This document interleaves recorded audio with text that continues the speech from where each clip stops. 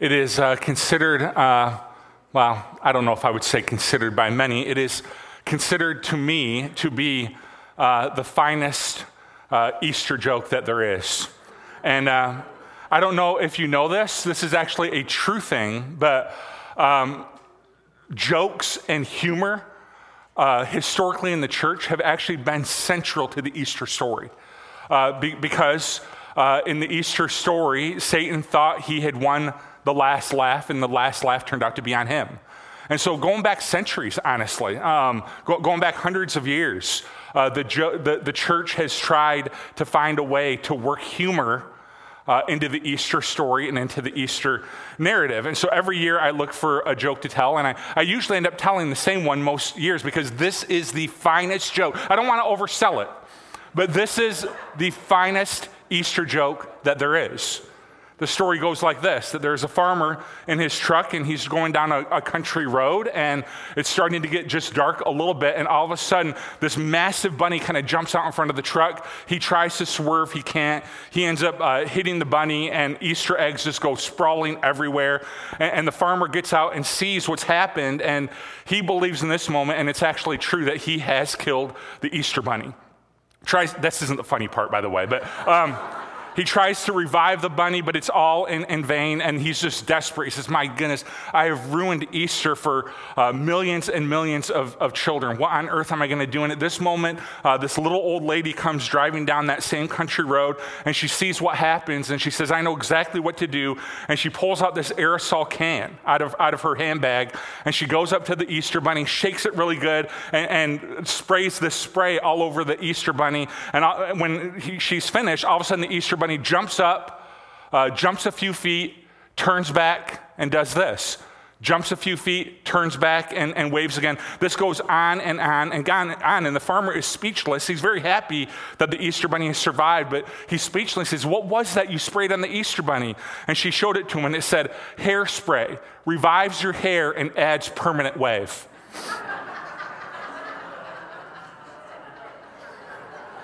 Oh. It's the best there is. All right, so I believe me, I've looked all over. That is the best there is. And that is a resurrection story. It is. It's a resurrection story. And today we're going to be looking at another much better resurrection story. And what we've been doing in this series, if you've been here the last 3 weeks, is we have been trying to slow down just a little bit. And the name of this series has been The Sounds of Easter. That we've been trying to listen to Easter. All right, what did it sound like? What was it like? And today, you may think you kind of know the direction this is going. Oh, it's the sound of the stone rolling, or, it's this, like on the video, that the sound that we heard there. And I want to point to a different sound. Those are sounds of Easter, but I want to point to a little bit of a different sound if you'll go on a journey with me this morning. Let's pray, all right? Heavenly Father, we thank you for Jesus. We thank you for his resurrection. We thank you for the power of it. May we walk in it. May we not just believe in it, may we internalize it, and may it change our lives for the better. We thank you again for Jesus. It's in his name that we pray. Amen. There are a couple, like you, there are a couple sounds that I love. There's a couple sounds that I love. One of them is sometimes my 7-year-old and my 1-year-old will be playing in the other room, and my 7-year-old will do something funny, and they'll start giggling together. And pretty soon the giggling turns into just a raucous laughter. And my wife and I will be in the other room just listening to our children laugh. And I love that sound. I love the sound of the Michigan State fight song. I'm going to be honest with you. I have it on an app. I have it in our house. I love the sound of it because usually it means something really good has happened. Our team has scored or we've taken the lead. And I've grown to love that sound. I love beach sounds. The sound of water on the shore, the sound of wind. I love being on the beach. I love that sound. There's a couple sounds that I love. There are sounds that I hate as well, and you're the same way. The sound of an alarm clock going off. I'm at a point in my life, partly because I'm in my 40s now, but where I don't need to set an alarm. We also have 2 children, so there's no reason for an alarm, right? So we don't usually set an alarm. And if I do have to set an alarm, it's usually like very, very early in the morning, like before Jesus wakes up, sort of thing. I get up to pray, and I'm like, I'm not even sure he's awake yet, but that's okay. So I hate the sound of an alarm. A crying baby is difficult. I don't know if you know this, but when they're trying to interrogate someone and break them down in prison, one of the things they'll do when they're back in their cell is all night long, they'll play the sound of a crying baby. Because that will break you down more than anything. It is like, I will literally give you anything to stop crying. Right? Whatever you want. You want candy, you want whatever, I will give you anything to get you to stop crying. And so a sound of a crying baby is hard to hear as well. And this is a sermon about a man whose worst moment and best moment were associated around a certain sound. And it surrounds the Easter story. And like I said, when you think about Easter, you think about the sound of the rolling stone. But this sound, I think, for this one man, I think it forever became the sound of his redemption, the sound of grace to him. Our story starts a few days before Easter. Jesus has been arrested. It's super tense. If you were a follower of Jesus, it would be really, really tense. The disciples, after Jesus' arrest, the disciples have mostly scattered. They've run, they're hiding, they're afraid. One of Jesus' early fiery apostles, right, just fiery apostle named Peter, follows at a close distance. And let me read to you this story. Then seizing him, they led him away and took him to the house of the high priest. Peter followed at a distance. And when some there had kindled a fire in the middle of the courtyard and had sat down together, Peter sat down with them. A servant girl saw him seated there in the firelight. She looked closely at him. So just imagine the scene. It's dark. There's a fire. She sees him and says, "This man was with him." But he denied it. "Woman, I don't know him," he said.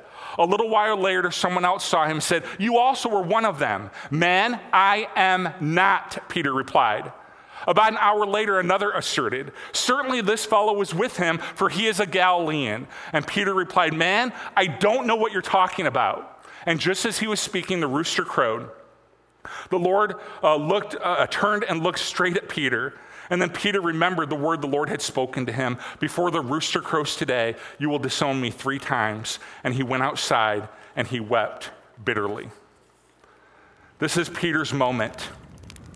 I want to try to take you back there. Can you hear the fire crackling?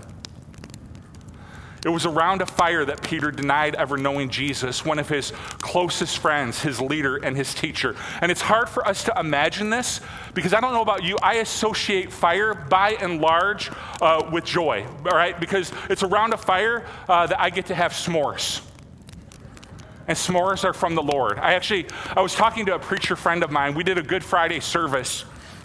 And we were going to do the Good Friday service outside around a campfire. And I was discussing this with my preacher group, and I said, yeah, we're going to have a fire, and so we kind of feel like we need to have some s'mores around the fire at the end of the Good Friday service. And my preacher friend texted back one of the greatest lines ever. He said, "Where sin increased, grace increased s'more."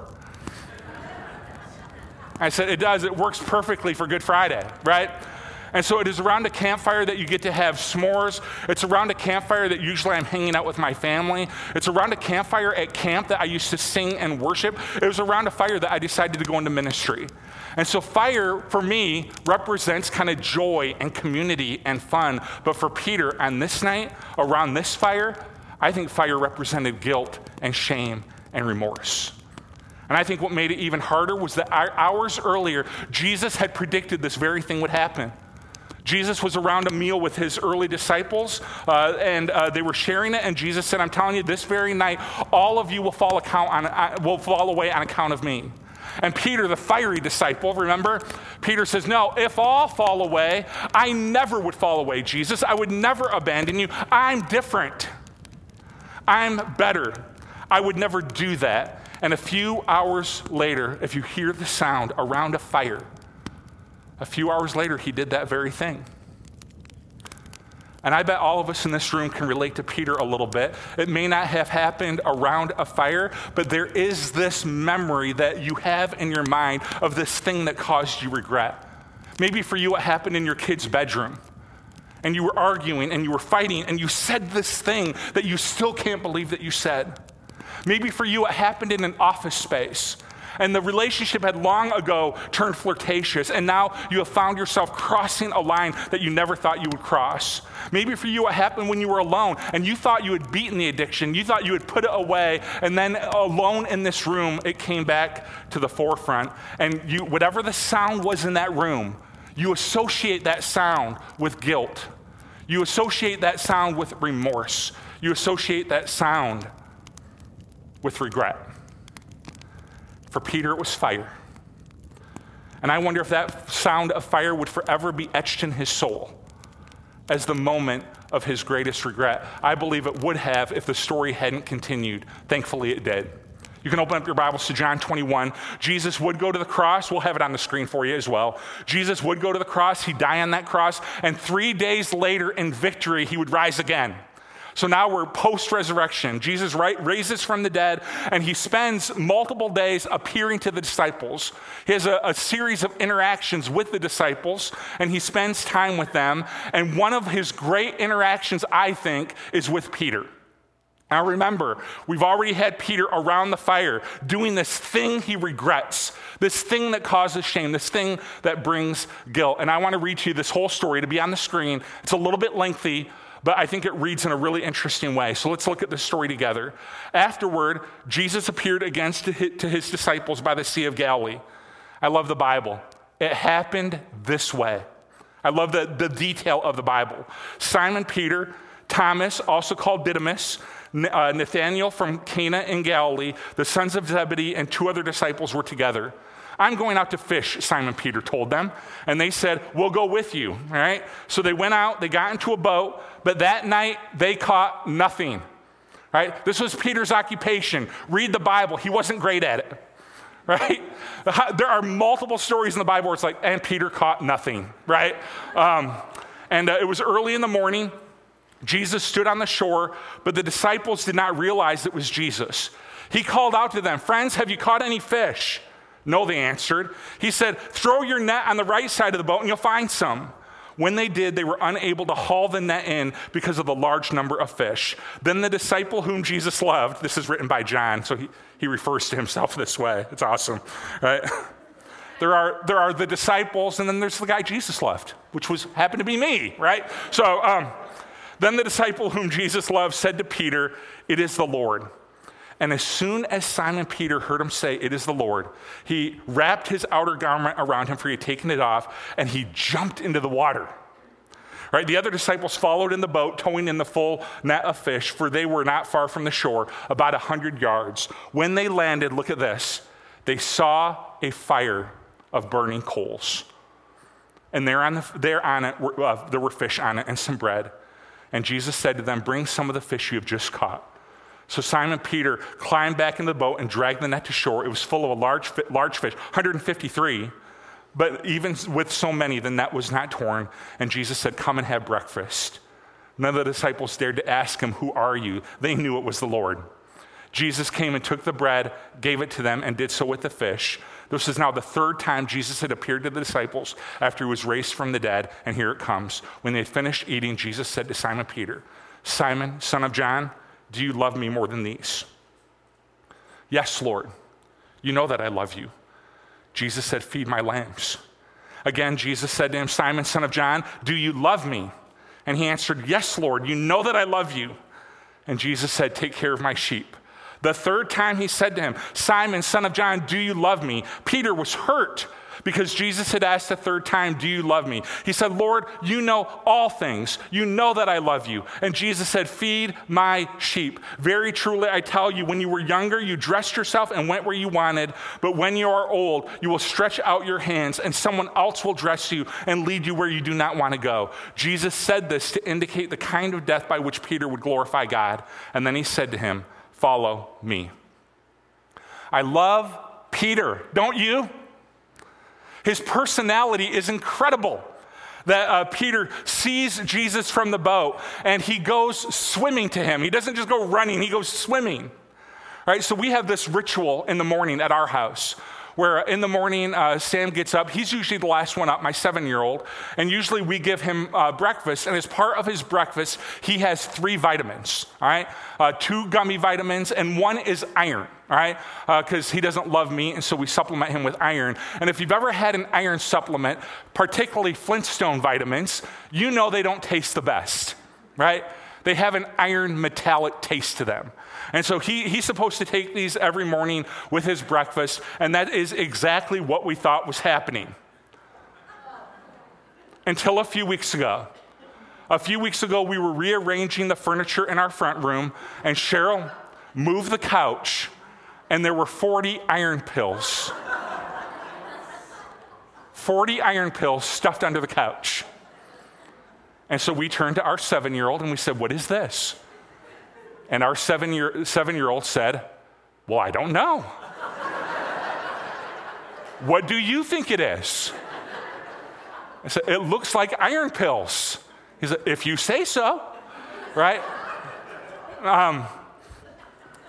I think we tend to do that with our greatest regrets. I think we tend to stuff them under the couch. And we pretend that they're not there. And we pretend like everything is just fine. And for a lot of us in this story, that is our story, that life wasn't going great. We weren't happy with the decisions we were making, and we tried to hide it. We tried to hide from God. And it is amazing to me, Peter refused to hide. He said, "There is my Savior. There is my Lord." And he goes running to Jesus. And I think we would be well served to do the same thing. There is this thing inside of us that I screwed up. I made a mistake. I am going to hide from Jesus. I think we would do well to take a verse from Peter's song and say, "Man, I'm going to resist the temptation to pull away, and I am going to re-engage, and I am going to run to my Savior." And that's exactly what Peter did. And 3 times Jesus asked Peter to affirm that he loves him. And I love that because Peter denied Jesus 3 times. So it's like 3 times he denied, and then Jesus has this interaction with Peter, and it's kind of a classic do-over situation. Did you know Jesus loves do-overs? He does. That when we have these great regrets, these great mistakes, these great sins, there is this temptation to think, "He is done with me," and I assure you he is not. Jesus loves a good do-over situation, but it goes beyond just a do-over, doesn't it? Jesus in this interaction gives Peter a new mission and a new purpose for his life. That 3 times Jesus says, "Do you love me more than these?" And there's a lot of debate about what he meant by more than these. I think one possibility is the idea of being a fisherman. Are you willing to leave your occupation behind to follow me? And then 3 times Jesus says, here's your mission and here's your purpose, Peter. I want you to feed my lambs. I know you thought you were the guy that screwed up. I know you thought you were the guy that I was done with. But I want you to know, Peter, today I have a plan for your life. I have a purpose for your life. I have a mission for your life. And here's the deal. Here's what God is saying to Peter in this moment. I'm not done with you yet. And he's not done with you either. And all this happened around a fire. Do you think Peter recognized it in this morning? That the greatest moment of regret and the greatest moment of grace and purpose for Peter happened around a fire. It's amazing. So what I want to do this Easter Sunday is this morning, I want to invite you to the fire. I want to invite you to join me around the fire. Can you hear it? And I want you to consider for a moment your guilt. The thing you walked in here, and as soon as I started talking, you knew the thing. It's like, man, I wish I hadn't said that. I wish I hadn't done that. I wish I hadn't sent that email. I wish I hadn't made that decision. I wish I hadn't driven over there. Whatever that thing is for you, here's what I want you to know this morning.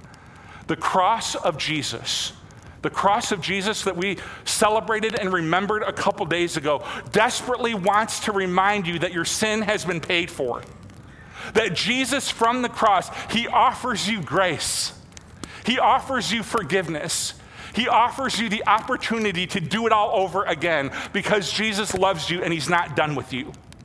And so today I want you to remind you, whatever that regret is, like, man, for some of you, it may go back 30 or 40 years. That thing, I still can't believe I said that. I still can't believe I did. I still can't believe I made that decision. Grace and forgiveness is available to you through the cross. Years later, Peter would coin these words. And I want them, we talked earlier about hearing them and internalizing them. I want you to internalize the words of Peter. Here's what he said. When they hurled their insults at him, he did not retaliate. When he suffered, he made no threats. Instead, he entrusted himself to the one who judges justly. Listen to this, he himself bore our sins in his body on the cross so that we might die to sins and live for righteousness. By his wounds you have been healed. A couple Easters ago, 3-4 Easters ago, we had started to notice that I was experiencing some hearing loss. We ended up going to the doctor, and they found out that it wasn't just my imagination, that I really wasn't hearing certain sounds, like the voice of my child and the voice of my wife, right? She would talk to me and it's like, I'm not hearing anything out of the one ear. So we went and found out I was basically functionally deaf in that ear. And what they discovered was that my stapes bone in my inner ear had solidified and froze, caused me to lose a bunch of hearing. And they went in and they replaced it with a prosthesis, so that it can vibrate and I can hear better. You could say it this way, the doctor healed me. And this is the same word that Peter uses. Peter would identify that sin is the disease. Sin is the disease that is messing up our relationship to God. It causes us to hide. It causes us to avoid him. It causes us to refuse to come near him because we know how holy he is and we know what he expects. But here's what the text says. Jesus is the doctor. He is the great physician. He is the healer. And here's how he did it. He offers from the cross to take my sin into his body, and he offers me grace. Here's how the great theologian Martin Luther said it. He said that in the cross, we experience the great exchange. That in the cross, I give Jesus all of my sin, and he gives me all of his righteousness. And if you can find a better deal than that, I would urge you to take it. There is no better deal than that. Because when that happens, when I give Jesus my sin and he takes it into his body and he gives me his righteousness and I receive that, now I am free to know God because God sees me as righteous. Now I am free to hear from God, to run to God. No longer do I have to carry shame and guilt and regret because I am forgiven. So the cross reminds me of that. The resurrection reminds us, the cross reminds us we receive grace. The resurrection reminds us that God's not done with us yet. The resurrection is a classic God's not done story. Because when you go to a funeral like me, you kind of expect that things are done.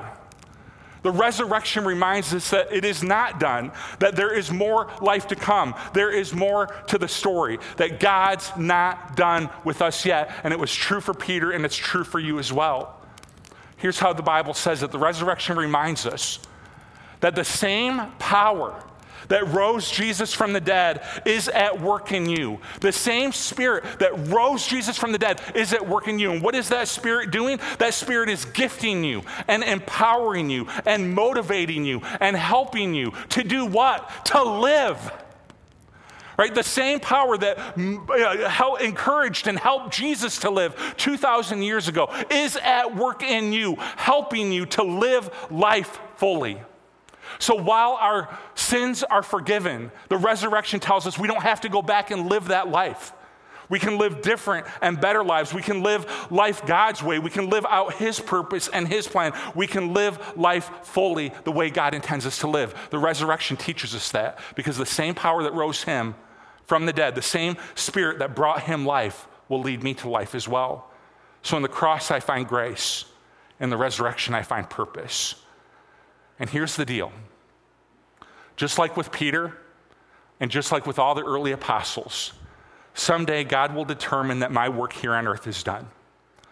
Someday God will determine that my purpose has been achieved, and someday God will determine that yours has as well. And the resurrection reminds me that when my work here is done, God's not done. And life continues. And I'll experience a resurrection from the dead, and you'll experience a resurrection from the dead, just like Jesus did. And we will live forever with each other and with God. It will be a place of no more death or mourning or crying or pain, for the Bible says the old order of things has passed away. So Jesus, through his resurrection, is leading us to life. And that is true here, that he is, just like with Peter, he has a new mission, a new purpose for us. We don't have to go back to our old life. We can live new, vibrant, exciting, full lives. And it's true at the end of this life as well, that someday resurrection is promised to us, and we will live forever with God. And it was a post-resurrection experience around a fire that reminded Peter of these truths. So I want to share you one more writing as I close from Peter. Here's what he said. Praise be to the God and Father of our Lord Jesus Christ. In his great mercy, he has given us new birth into a living hope through the resurrection of Jesus Christ from the dead, and into an inheritance that can never perish, spoil, or fade. This inheritance is kept in heaven for you, who through faith are being shielded by God's power until the coming of the salvation that is that is ready to be revealed at the last time. In this you greatly rejoice, though now for a little while you've had to suffer all kinds of trials. Those have come that the proven genuineness of your faith, of greater worth than gold, which perishes even though refined by the fire, may result in praise, glory, and honor when Jesus Christ is revealed. Though you have not seen him, you love him. And even though you do not see him now, you believe in him. And you are filled with an inexpressible and glorious joy, for you are receiving the end result of your faith, the salvation of your souls. Can you hear it in Peter's voice? That because of the resurrection, he has purpose. That even in his suffering, he says, even in suffering, I know what my purpose is. My purpose is to give honor and glory and praise to Jesus who conquered the grave. So you hear Peter's purpose in these words. It's like, I have a reason for living. I have a purpose for living. But can you also hear that he has an unshakable hope? This is the power of the resurrection. This is the power of Easter. This is the power of the Spirit, the same Spirit that rose Jesus from the dead being at work in us. It gives us hope. It gives us grace. It gives us purpose. It gives us joy, hope, and peace in all things. Amen. Heavenly Father, we thank you for Jesus, and we thank you for his resurrection. It changes everything. And I thank you for Peter's life around the fire. That around this fire, he experienced his greatest regret, I would assume, his greatest sense of shame. And it was around a fire that you reminded him that he was forgiven. And it was around a fire that you reminded him that you have a plan and a purpose for his life that is amazing. As we get ready to receive communion right now, may we remember the same thing. That we are forgiven. Thank you. By Jesus' death, we are forgiven. But you're not done with us yet. You have a plan and you have a purpose for our life. Help us to live it out. Help us to live it out, Lord. It is in Jesus' name that we pray. Amen. We're going to receive the Lord's Supper together.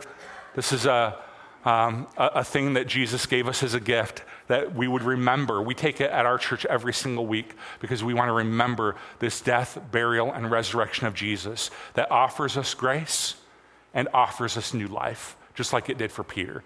And so you'll find 2 cups stacked on top of each other. One has some bread representing Jesus' body. The top cup has some juice representing his blood. And this is an opportunity for you as a believer in Jesus to say, Jesus, thank you. Thank you for your grace. Thank you for your peace. Thank you for your forgiveness. And this is an opportunity for us to thank him. And then I'll come back up in just a few minutes as we have spent a little bit of time with the Lord. I'll come back up when everybody's got theirs, and we'll take it all together as a church family, as a memory that this is one of the gifts that God gives us, is his holy church. So let's receive it, and then I'll come up and we'll take it together.